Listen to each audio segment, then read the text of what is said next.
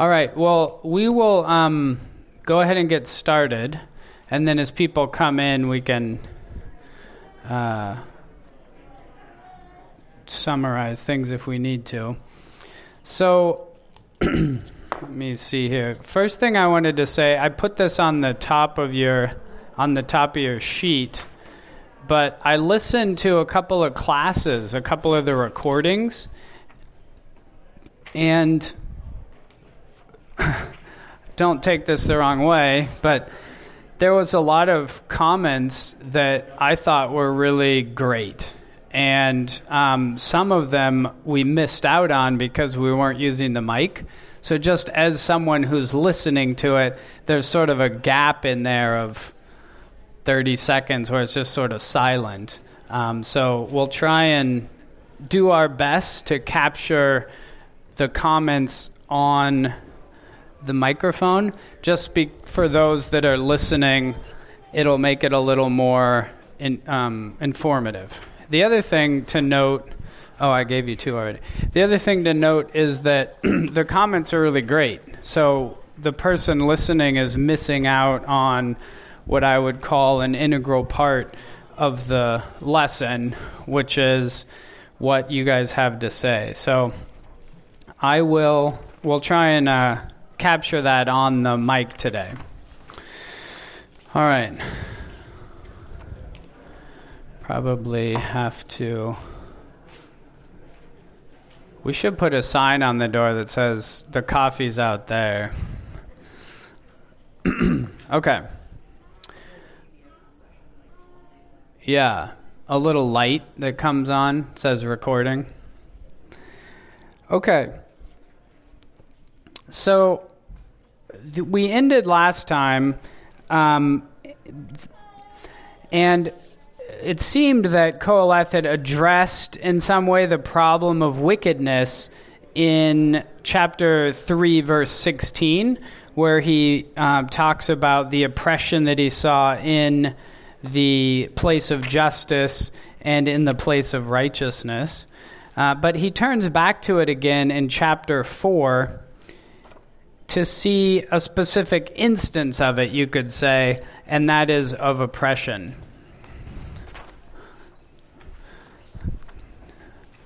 Looks like, you already got some. Excellent. Yeah. Okay. So I was saying before the latecomers came in that if we could, let's make our comments on the microphone, because I've listened to a couple of the classes, and what you guys have to say has been really beneficial, and so you just can't hear it. So on the recording, it'll be me talking, and then a silence, and then me responding in some way. But it doesn't, we're missing out on the benefit that you guys bring to the class. So if you could try and make the comments into the microphone. Okay, so we see the specific instance of the wickedness or oppression in verses 1 to 3. So I'm going to go ahead and read chapter 4 in its entirety, and that's what we're going to be looking at today.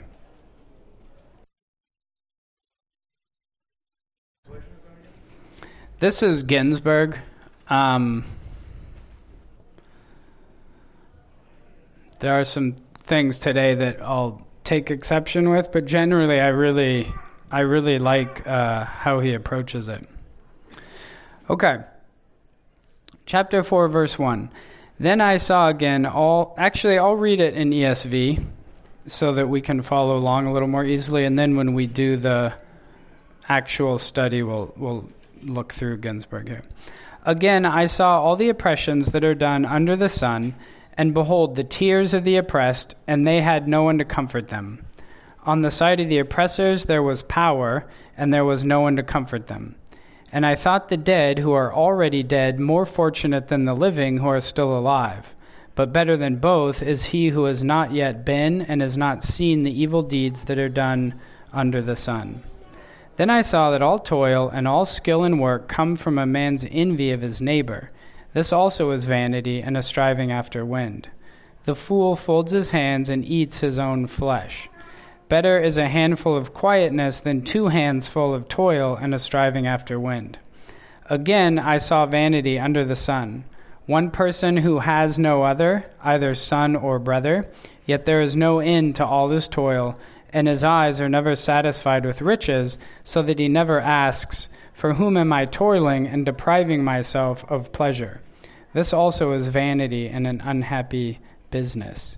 2 are better than 1, because they have a good reward for their toil. For if they fall, one will lift up his fellow. But woe to him who is alone when he falls, and has not another to lift him up. Again, if 2 lie together, they keep warm. But how can one keep warm alone? And though a man might prevail against one who is alone, 2 will withstand him, and a threefold cord is not quickly broken. Better was a poor and wise youth than an old and foolish king who no longer knew how to take advice. For he went from prison to the throne, though in his own kingdom he had been born poor. I saw all the living who move about under the sun, along with that youth who was to stand in the king's place. There was no end of all the people, all of whom he led. Yet those who came later will not rejoice in him. Surely this also is vanity and a striving after wind. Okay, so the first thing to note is that Koheleth, just as we talked about last time, is seeing certain things, and then he's comparing it with something else, and then making a proclamation that one thing is better than another. And in that way, you're seeing what element he's highlighting in terms of which one is better. Zach, do you want a paper? Yeah? Does anyone else need a paper? Okay. So you can see that in chapter 4, verse 1, again I saw. And then in verse 3, he says, but better than both is. And then in verse 4, then I saw. And in verse 6, better is.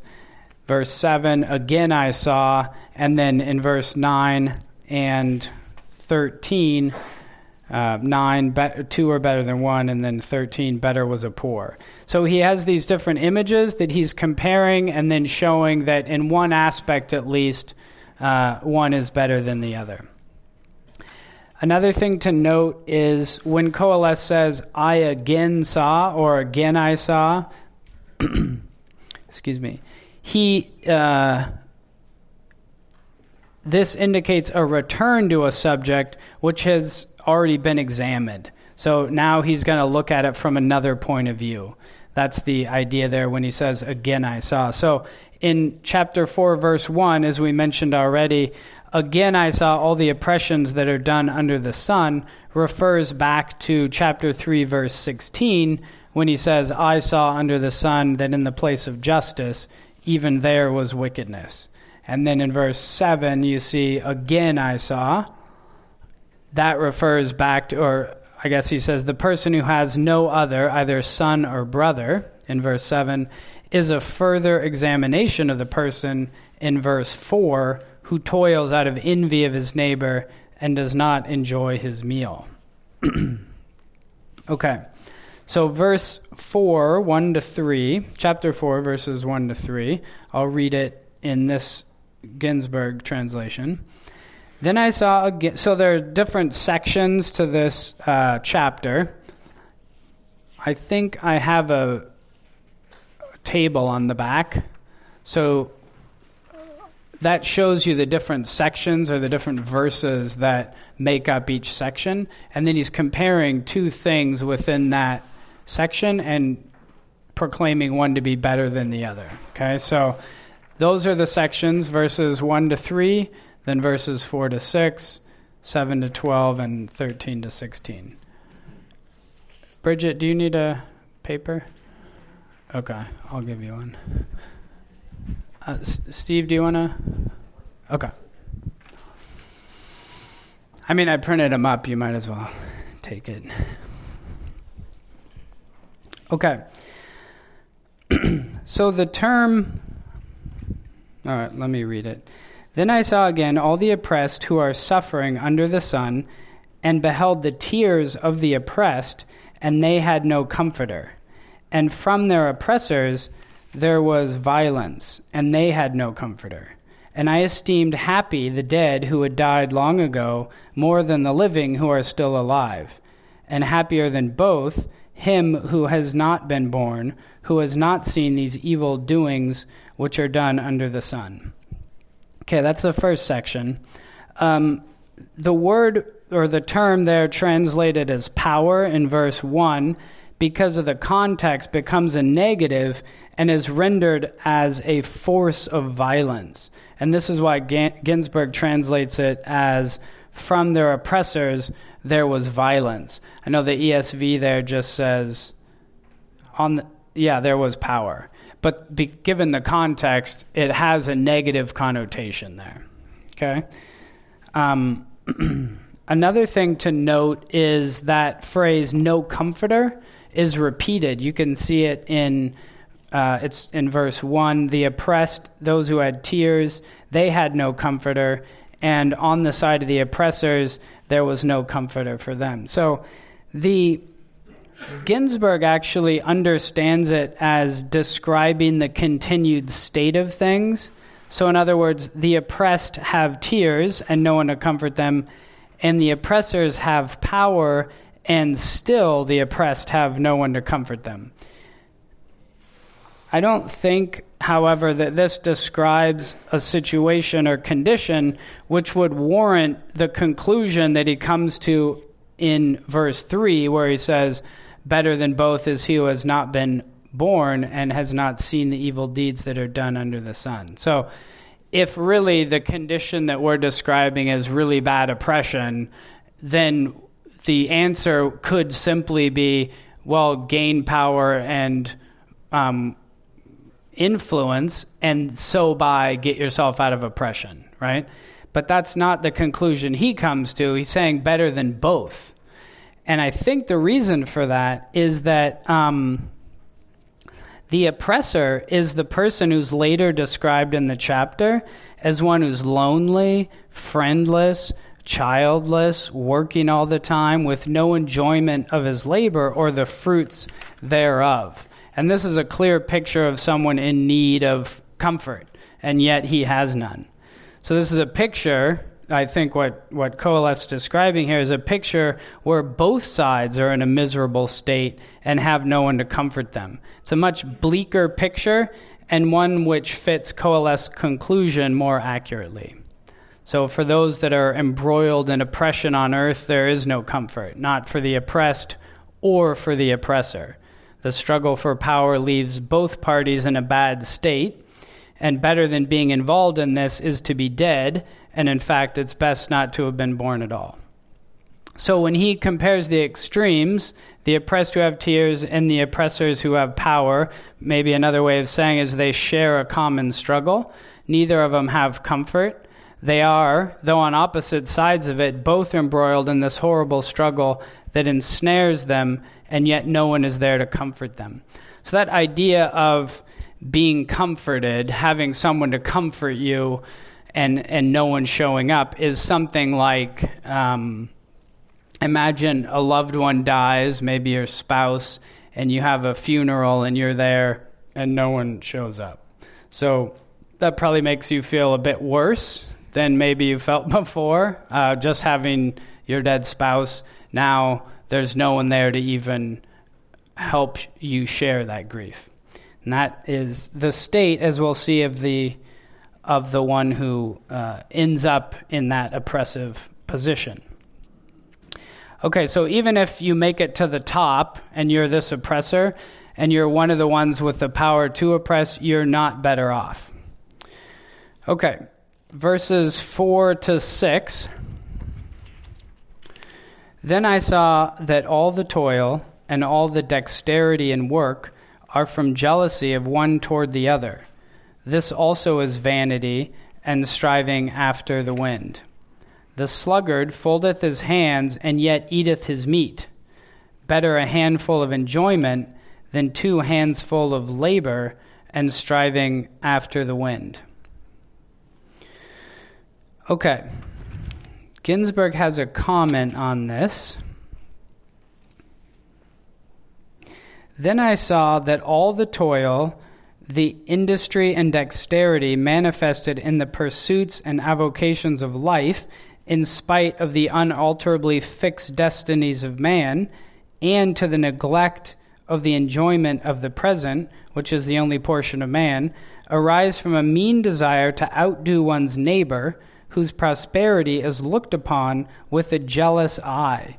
Yet this base competition frequently terminates in the loss of the object eagerly pursued and in striving after the wind. So, verse 4, this person toils out of jealousy towards his neighbor. And this is the first image that is going to be used in the comparison, okay? So the first image is the person toiling out of jealousy. So let's stop for a minute and think. I'll read it again, but then let's think about what it might look like when one toils out of jealousy for his neighbor, what that might actually look like, okay? Here's the verse. Then I saw that all the toil and all the dexterity and work are from jealousy of one toward the other. This also is vanity and a striving after wind. So what might it look like when one toils out of jealousy for his neighbor? And let's use the microphone. Owen up front, looks like. Maybe it's the material possessions or the material prosperity of the neighbor that the person's jealous of. Okay. So when you toil, then what are you going to be thinking about? How much you want what your neighbor has. Okay. So you're toiling to try and outdo your neighbor, right? Get what he has. That's the idea? Yes. Okay. Other ideas?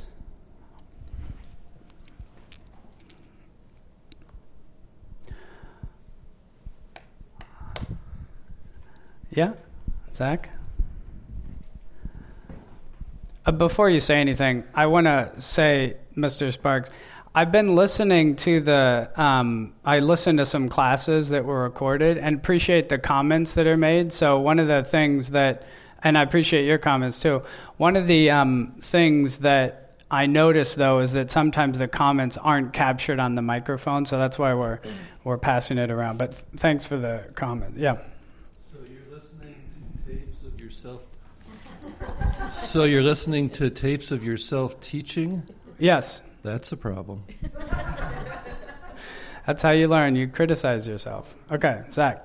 Maybe, like as parents, if we're jealous of how many kids our neighbor has or the accomplishments of their kids or them as a family, and so we're trying to match or prove that our family is better than their family or something like that. Yeah, and so how does that make you think or feel as you're doing that?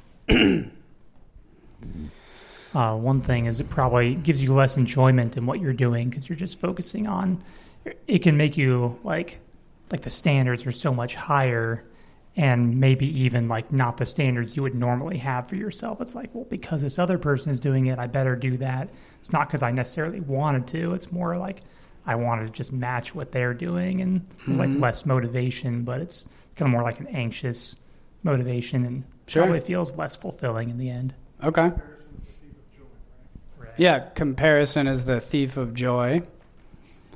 Yep. Because as soon as you start comparing yourself, that person has 4 kids and you have 3, or that person has 10 and you have 2, whatever, right? What does that automatically make you think? Alakai, excuse me. I wish these had a mute button. I can't imagine that. I'm glad I don't have 10 kids. Yeah, me too. Okay. So it makes you think, it might make you think that, right? Like you're better, or in some way like that's a curse. It might also make you think like, hey, I wish I had that and long for that, which is why it leads to less gratitude, right? Comparison is a thief of joy. I've heard that phrased another way, but I like that. Okay, so what is inside the heart of the person toiling out of jealousy? That's a So we've talked about maybe what some of the behaviors are. What are some of the hard issues? Owen. Pride. Could be pride. Okay. And when you say pride, what do you mean? Sorry. The desire to exalt yourself. Okay. To be to the status of that person that you're jealous of. Okay. Thank you. Discontent. Okay, discontent, yep. Yeah, if you were content, I mean, if we spend a little bit of time there, if you were content with what you had, right, you wouldn't bother looking to see what someone else had, right? You'd be totally happy. It's even just a lack of faith and trust in what the Lord has provided, because if every good gift is from Him, and He hasn't given us a good gift we want, that too is part of our lot, and we can be glad that what He has portioned out for us, and also what He's withheld from us as well. Yep. No, absolutely. And this really flows from what we were just looking at, that God has an appointed time for everything, right? He's designed it. Okay. What else might be in the heart of this person? Like, just on a really fundamental level, what's he thinking about? Owen again. Himself. Yeah, himself, or right? herself. Exactly. So that's his fundamental focus, is himself. It's not other people other than how he could outdo them, right? So his betterment without regard for those whom he might affect. Okay? Other comments on that? Other hard issues? Or okay. I put also, he sees himself in competition with others, right? So it's fundamentally an adversarial way of working. So he's no longer working to enjoy it and because it's a blessing from the Lord, and if others need help, he's happy to help them or use his gifts to be a blessing to others. He sees them as the enemy, right? He has to outdo them and do better than they are. That creates some other issues, right? Which is that when they do well, how do you think he's going to respond to that? Just negatively. Yeah, he's going to see it as a loss, right? So when you're in competition with someone, their gain is your loss is their gain. So if you're thinking about things in that way, it's really going to affect how you approach your work and the implications it'll have when someone else does well. You're going to have a hard time congratulating them and wishing them well. Yes, Marina. It's also a very stress-inducing lifestyle. Yeah. There's this keeping up with the Joneses, but then there's outdoing the Joneses. So you'll be in constant stress to do what really is maybe not what you want to do. Right. Even. No, absolutely. Thank you. And what in this verse here, if we were to take some of the ideas here, what might this lead to if it's left unchecked? Now, bitterness. Bitterness, okay. Or like when you finally get to the top, how are you going to treat other people?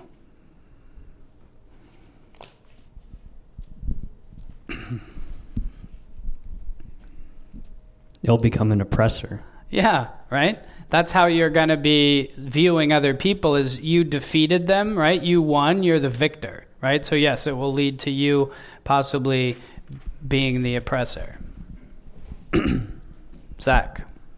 Yeah, not just you defeated them, but you have to keep them down. Like, everyone's still kind of a constant threat of like, I want to keep my position now. So that's like, kind of makes me think of what you were saying of, you might think that the oppressor is like in the best spot, but he always has to try to keep his position. And so you never really get to the point of like, now I can relax and enjoy myself, because he's always thinking about how he can keep and not lose what he's gotten. Yep. And there's always someone who will have something you want, or some position that's a little bit better in some way, because you're not viewing it as a balanced thing and being grateful for what you have and, oh, these are great things that I have, but rather this other person has a little bit more.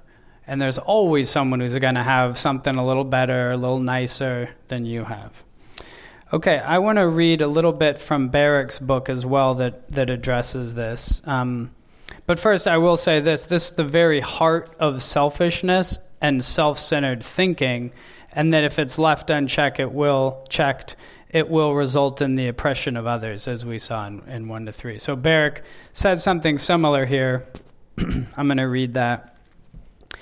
Envy, jealousy, covetousness, and greed all serve to motivate people to work with fervor for long hours.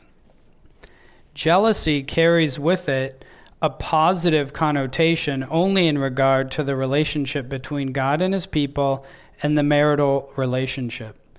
Jealousy or envy divides families. There's verse references for all these, so if you want them all, I can give them to you after. But jealousy or envy divides families, kills, harasses, and produces anger, rottenness in the bones, and hatred.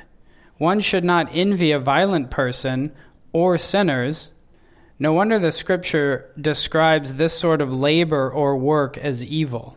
Such activity displays a dog-eat-dog attitude wherein a person seeks to get ahead, even if he or she must step on colleagues in their climb to the top of the corporate ladder.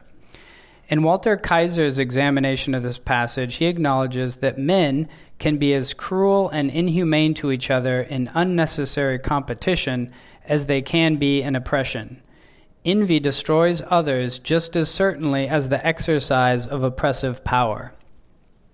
It is more popular to criticize corporate greed and political oppression than to recognize that such great injustices originate with the envy and jealousy that too often motivates a person in his or her own drive to succeed at any cost.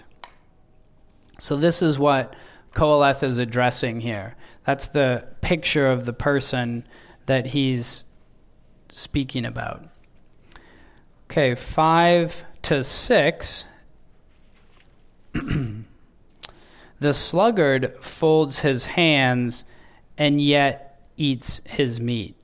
Better a handful of enjoyment than 2 hands full of labor and striving after the wind. So the sluggard does not work diligently, but he at least enjoys his meal.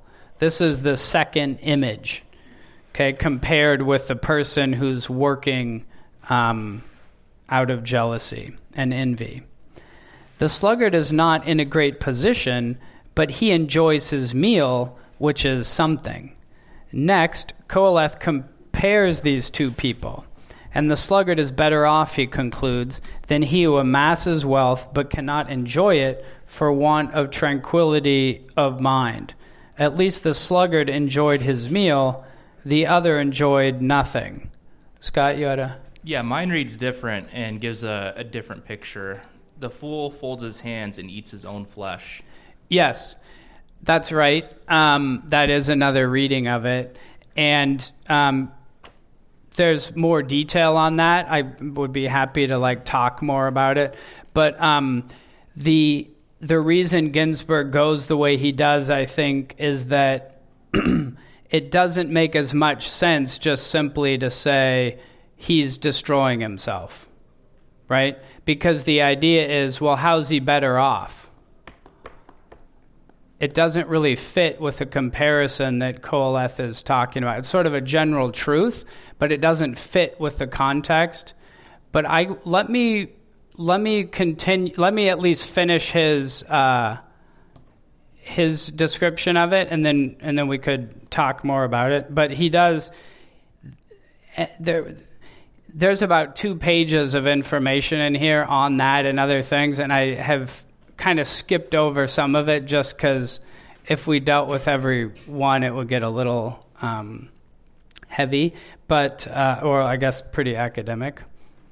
But let me finish the argument, and then you see if it makes sense, if you find it convincing. Okay.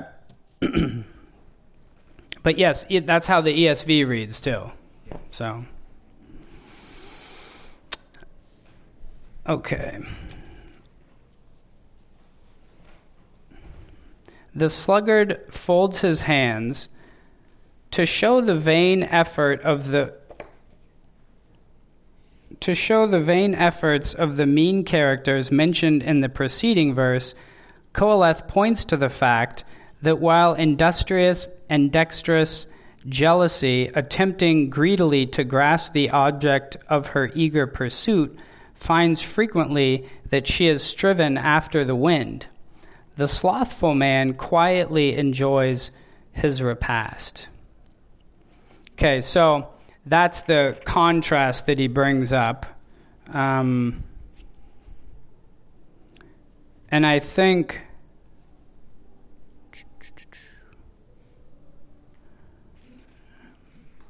I'm just skimming over his reason for choosing that.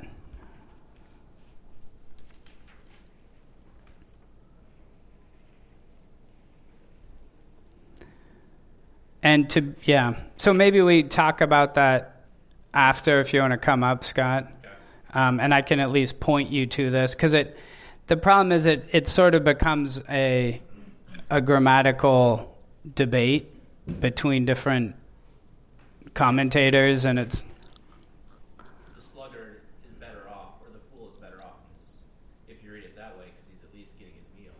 Yeah, which I think fits with what he's saying, right? And so he's saying, hey, why is he better? Like, if you take that better as a handful of quietness than 2 handsful of toil. So you got your sluggard who's got at least a handful of stillness, and he enjoys his meal, contrasted with the workaholic, or whatever you want to call it, who is full of toil and going after stuff. So it fits with the flow. If you were to say, the one works out of envy for his neighbor, the fool destroys himself, better is a handful of quietness than 2 handsful of toil. Like, what in that did he show was better? Right? He just showed a fool destroying himself out of his laziness, and then the person also destroying himself because he's working too much. Do you see what I mean? So I think that's why Koheleth makes a little more sense, is that it makes sense of his conclusion. So, yeah. Okay. Well, we'll move on, and of course, if you have more, we'll talk about it. Okay. Are we ever tempted to work out of a desire to acquire more wealth and end up passing on enjoying the simple pleasures before us?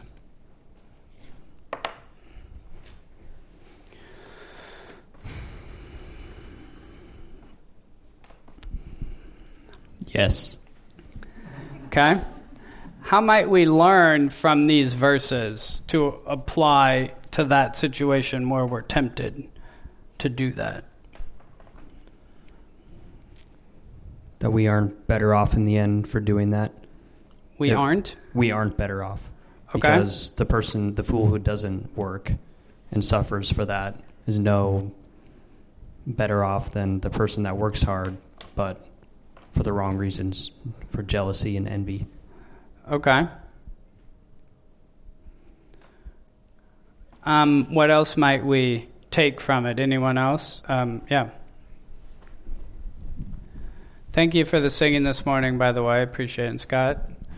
Forgot to mention that. That was wonderful. It even kind of harkens back to the early part of chapter 3, how the comparisons where there's a time and a place for everything. And it seems especially modeled for us in the creative order how God worked and then rested. So there's a time for work and a time for rest. And if you try to go too far either way, you're going to end up with disaster. Yep. No, that's right. And that's good to point out, too. We are talking about extremes here. And he's sort of comparing these two things to say, hey, this thing can be better over here sometimes. Okay? All right? So I was thinking a simple thing might be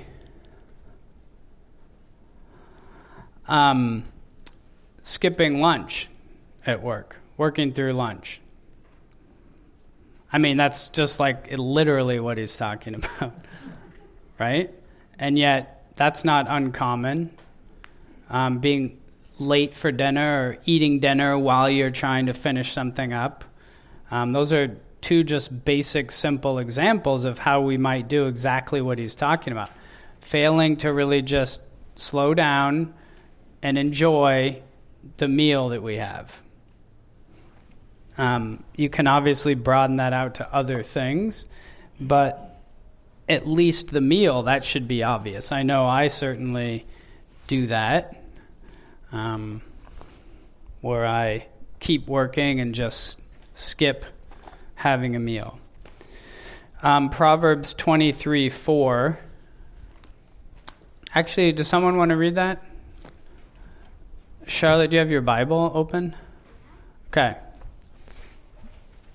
Proverbs 23:4.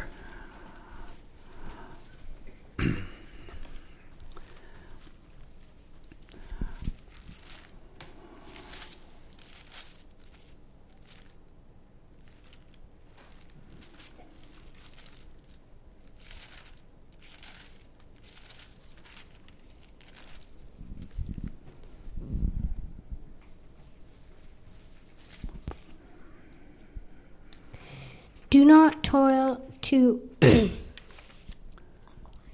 acquire wealthy. Not wealthy. Do not toil to acquire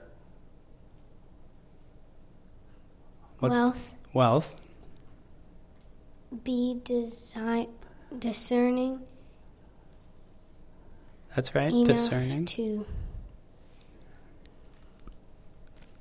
Discerning enough to desist. Yeah, like stop. Okay, cease and desist. I should start using that. Okay, that's what Koheleth is saying. That's a similar idea.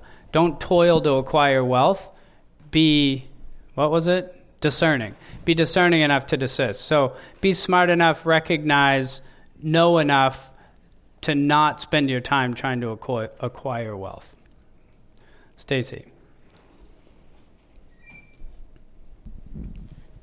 Do you think that could also be applied even to just measuring out how much work we are going to do in a day? Maybe it's not related to acquiring wealth, but just the idea of recognizing there's a time when you need to put your work aside to sleep or just to enjoy other things. Does that apply to that as well too? Oh, yeah, certainly. I mean, I would think that in a day, you should, like, say, taking your lunch, right? There should be periods in your day where you take a break to enjoy things. Enjoy your breakfast, enjoy your lunch, whatever meals you're having. There might be a time to, well, I know with homeschooling, you guys have times where you can go outside and play and do stuff. So incorporating those times into the day, I think, is a good idea. Yeah? You mean that proverb, or do you mean what Koheleth's talking about in Ecclesiastes? That proverb.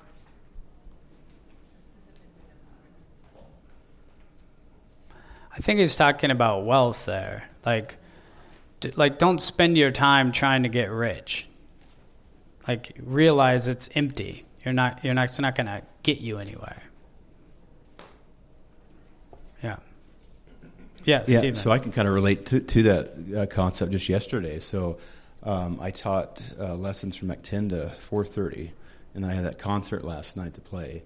And then I got home, and I'm like, you know what? I need to make another YouTube video. So I was up till 2 o'clock recording. So, I should have just gone to bed and just enjoyed the fairly successful day. But because YouTube, you don't make any money from that. So it's not like that's a wealth endeavor. It's more of a creative or just, I got to get more followers kind of thing. But so I can directly relate to that. Yeah. Well, and followers is an interesting concept because it really is like the envious, it is the heart of envy. Like, hey, who's more popular? Jacob, I had something that's pretty similar to like your idea with taking your lunch break, taking time like that during the day, but spread out through the year. That I know I've read about research where like dads who don't take time off or don't take very much time off when they have a child, even if they are given that time through their work. The ones who don't take as much time off tend to progress further and faster in their career, or just people in general not taking like their sick days or their vacation time. Even if they lose it, they just won't take as much because then they can work more and progress in their career, which seems like a better thing. But then you find out those people are less happy and less satisfied in their lives. Yeah. It's like, in the end, did it really actually help them? No. It's better to take time for rest, for enjoyment. Yeah. No, that's right. I mean, that's at my current job, I'm seeing that more and more because people are interested in climbing up through the ladder, the corporate ladder, and it just is not. You could look at their lives and they're not happy. So, okay. I mean, one of them was like talking about how the lady who's in charge of the whole thing works on Saturdays, and she'll regularly send out emails on Sunday. It's like, okay, let's say you got everything you wanted, and now you got millions of dollars saved up, and you could stop working. But you don't know your kids and your husband, your relationship's bad. Like, what did you get? Where are you at now? You can get stuff, you can go on trips, but how enjoyable is it if you're all alone? Yeah, it is a miserable situation. And I mean, you guys, I don't even need to say this, but I'll just mention it. He's obviously not advocating being a sluggard. It's just simply that aspect of at least the guy who did nothing but enjoyed his meal got something from it. The person who's angry and bitter and working to outdo other people and doesn't enjoy the work and doesn't enjoy the fruits of it, spent all this time and got nothing. So he's worse off. Okay. 7 to 12, the next section. Again, I saw a vanity under the sun. Here is one who hath no one with him. So again, when he says, again I saw, he's referring back to this person that we've just been looking at. These are further aspects of that character. And indeed, I would say the entire chapter is looking at not one person who progresses, but at least that spectrum of someone who works in this fashion, all the way to the king. Okay. Again I saw a vanity under the sun. Here is one who hath no one with him, has not even a son or brother, and yet there is no end to all his labor. Even his eyes are not satisfied with riches, and for whom do I labor and deny my soul any of my riches? This too is vanity and an evil business. Happier two than one, because they have a good reward for their labor. For if one fall, the other will lift up his fellow. But woe to the solitary one who falls and has no fellow to help him up.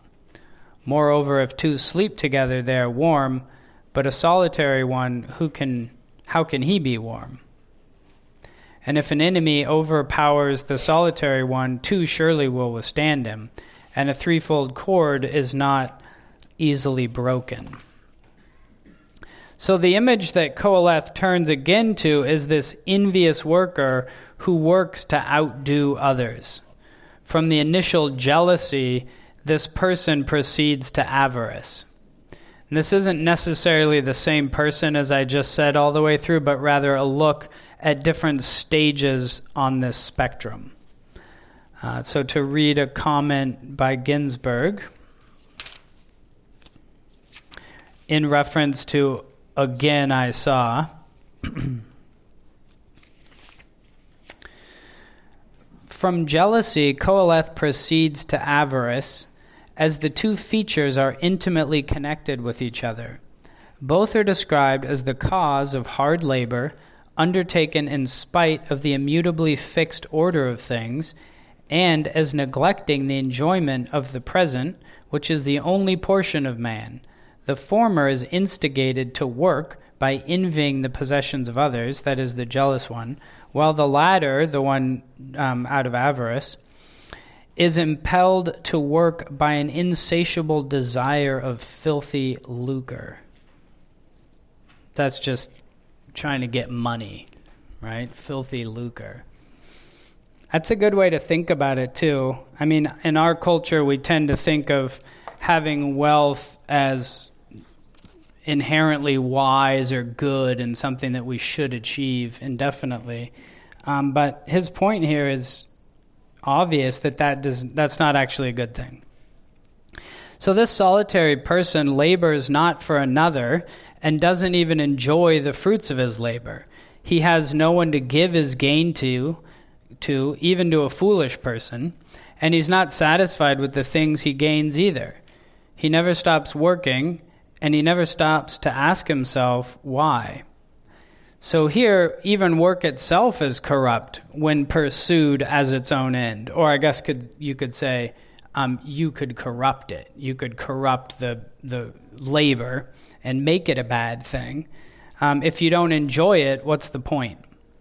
So if we were to stop and ask ourselves why we are toiling, what might we say? Why are we working? Why are we toiling? Bridget? I think what Owen said earlier, our own pride to make something of ourselves in the eyes of other people. Yeah, I mean, sorry, I should have said, you're right. I should have said beyond the necessary amount. Yeah. So you assumed that, which is inherent in my question. I appreciate that. I'm just pointing it out. So, yes. So we have a desire to outdo other people.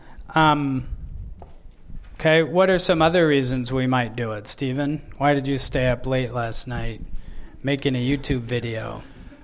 Well, I will say one part of it is just the creative endeavor, which is enjoyable. But yeah, there's that sense of, okay, I make a video, I put it out, get more subscribers, and then ultimately more students or more, performance opportunities, and not even all that am I thinking about, but certainly it's there that, it's in the background that I'm thinking about that, and that ultimately is a reason. Is it necessary? No. I have plenty of students and I have plenty of performances, but there's kind of that, you get in that habit of doing it and that drive to do it, and you just do it, and then you're sleepy the next morning. Yeah. Well, and I mean, you're right. There's a good thing to it, right? I mean, it's not all bad. Yeah. It is toil can be a good thing. It's just measured, I suppose. Yes, Jen. Another thought that comes to mind is not just Is your husband at home working, by the way? Taking care of children work, yes. Okay. Giving children baths, all that fun stuff. Okay. So one thing that comes to mind is the idea of safety and security. I can't think of the psalm about where we're putting our trust, but there can be I want more enjoyment, so I'm going to pursue wealth, but also in our culture, if I have more, then I've laid up more for when I do rest or retirement, or if hard times come, I'm setting up myself for security and protection. Yeah. Instead of the Christian where it's no, your job can disappear your protections in God, not in your wealth. Yeah. So let me try and rephrase what I think you're saying. We might toil out of a false sense of creating security or comfort later on. Yeah, the protection versus just the enjoyment of the item itself. Yeah. No, I remember when we lived elsewhere, I worked at a union job, and so they had a pension. And what the guy told me is a lot of people died within 2 to 3 years of retiring, so the pension had a lot of money because, when it hadn't been taken over by the government, but it was... people spent all this time putting money into it to build up this stockpile, and they work all these extra hours, and they had these dreams of getting boats and going fishing and whatever. But then they found, this was the guy, as an unbeliever, was saying that people just didn't have anything to live for. They spent their whole life working, and then they get to the end, and it's you can only go fishing so many times and on so many trips before you feel like this is pointless, right? So that's a good point. Thank you very much. And that is one reason we could work, is that we have that idea in the back of our mind. And that's sort of, in a way, motivated out of envy too, right? Because we've seen other people do that, or we desire that thing. It comes from a similar heart, perhaps, at least, in that it's not being grateful for what we have now and trusting the Lord to provide, but we're sort of wanting to take on that responsibility. Okay. Mr. Olsgaard. Throw something out. It's maybe a little heading slightly differently, but I'm still like your opinion based on what we're doing here. We're kind of giving the impression that jobs are job and they're all toilsome or something, but there are jobs that are very pleasurable. Yeah. For me as a teacher at a small college, the pay is very poor. If I work hard, I don't get advancement, I don't get more pay, but I do get often more pleasure. I get tremendous pleasure in seeing students succeed. And so my wife will tell you that I work overtime, and my goal is to see them succeed. And hopefully I haven't gone overtime to a ridiculous amount, but I get tremendous pleasure in that. So it's not always so toilsome. I mean, I think that's a good motive too. There needs to be balance, of course, with the home life, but I think there are other jobs. Maybe people who work in health and so on and other fields where they're really helping somebody, or maybe they're some mission or missionaries or something like that, can get tremendous pleasure and joy and reward right from that. Where it sounds like everything we're talking about here, the reward is outside of work, outside of that toil. Like there isn't any within it or something like that. I don't know. No. It's a good, I mean, it addresses sort of what Stephen was saying too. It's not all bad, right? It's not that, he is talking about one specific thing here, right? He's not talking about all work. He is talking about this type of person who is working out of a jealousy and envy for his neighbor. That could easily be in a professor setting where you're going to be outdone by some other professor. It could be Stephen, who enjoys making music, but if he's motivated by being better than that other guitar player on YouTube or whatever, then that falls more into the scope of this. But I will say, though, that if, for example, okay, and I'm not saying this relates to you. I mean, feel free to keep the mic and respond, but what he's talking about here is the person who's alone, right, doesn't have a son or a brother. There's no end to all of his work, and his eyes are never satisfied with riches, so that he never asks, for whom am I toiling and depriving myself of pleasure? So there are aspects to that I think could apply to someone who just simply worked because they loved the work, right? I'm not saying that applies to you. The situation you described is a little bit more nuanced, right? But I would say that the person he would be talking to is someone who was so fixated on that pleasure that came from work that he abandoned the other responsibilities. Does that? Yeah. I mean, that's just, could be, that's the point, is that something to consider, right? Just because you're enjoying the work doesn't make it inherently good, right? He was saying earlier in the previous chapters that work itself did not satisfy, right? Remember when he went through that list of all his accomplishments, and even those didn't satisfy him, right? So, JP? Yeah, I think we should keep in mind that only for the last century were able people to really choose their vocation, right? That for the vast majority of history, you did what your dad did, and you worked 80% of your day for the food that you're going to eat that day. So I think that seems to me what Koleth has in mind is the constant grind for food. And I think the vast majority of the motivation is what Jen was saying, is I got to work extra hard today so that in case I get sick tomorrow, I have food. And Koleth is saying just balancing it out. Okay. Yeah, there's certainly a balance to it, to be sure. Still seem a little disturbed over there. Well, I'll just keep going. If there's other questions or concerns, we could certainly address them. But I think it's a good point. And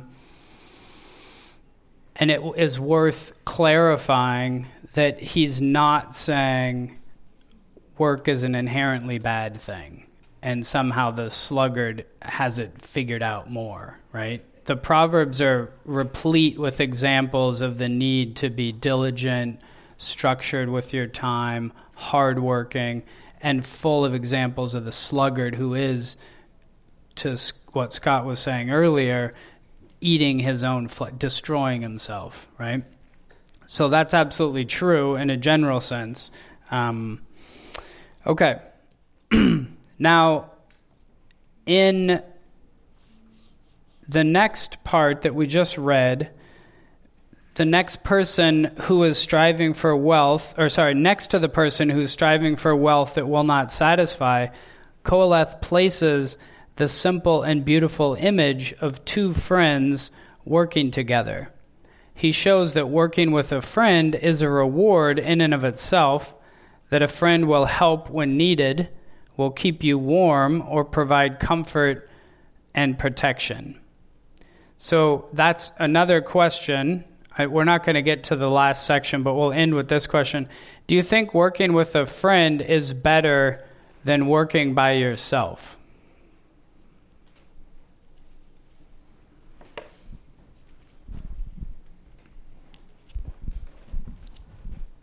Yes. Okay.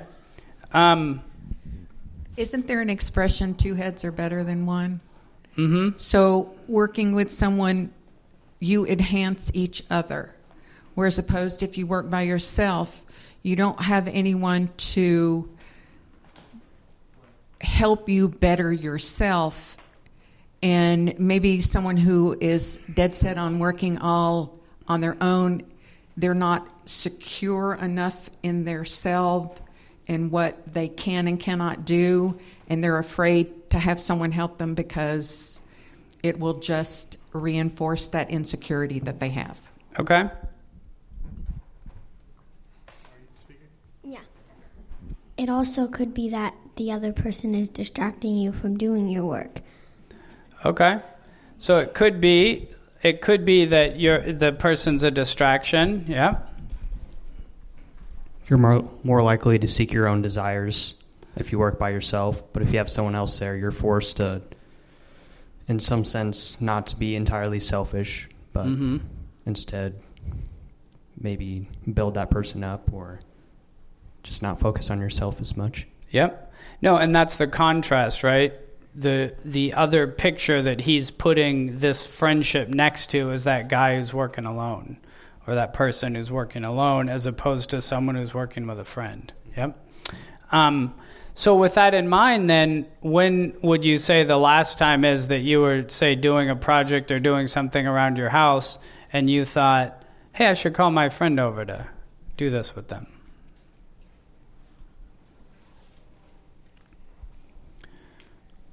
Is that a common thing for you to do? I know when I had a plumbing problem, I always think, man, I wish I had one of my friends here to help me.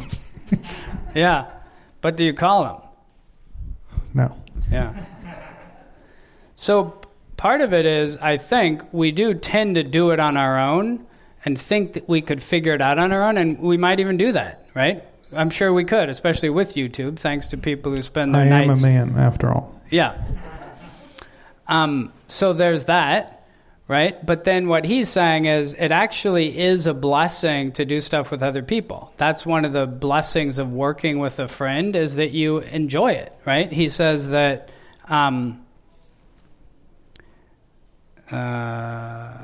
better two than one because they have a good reward for their toil. So the other person is the reward in that toil, right? And sometimes we forget that and do it alone and figure we can figure it out and do it. And even if we can, we're missing out on the blessing that comes from doing it with someone else. Okay? So we're out of time.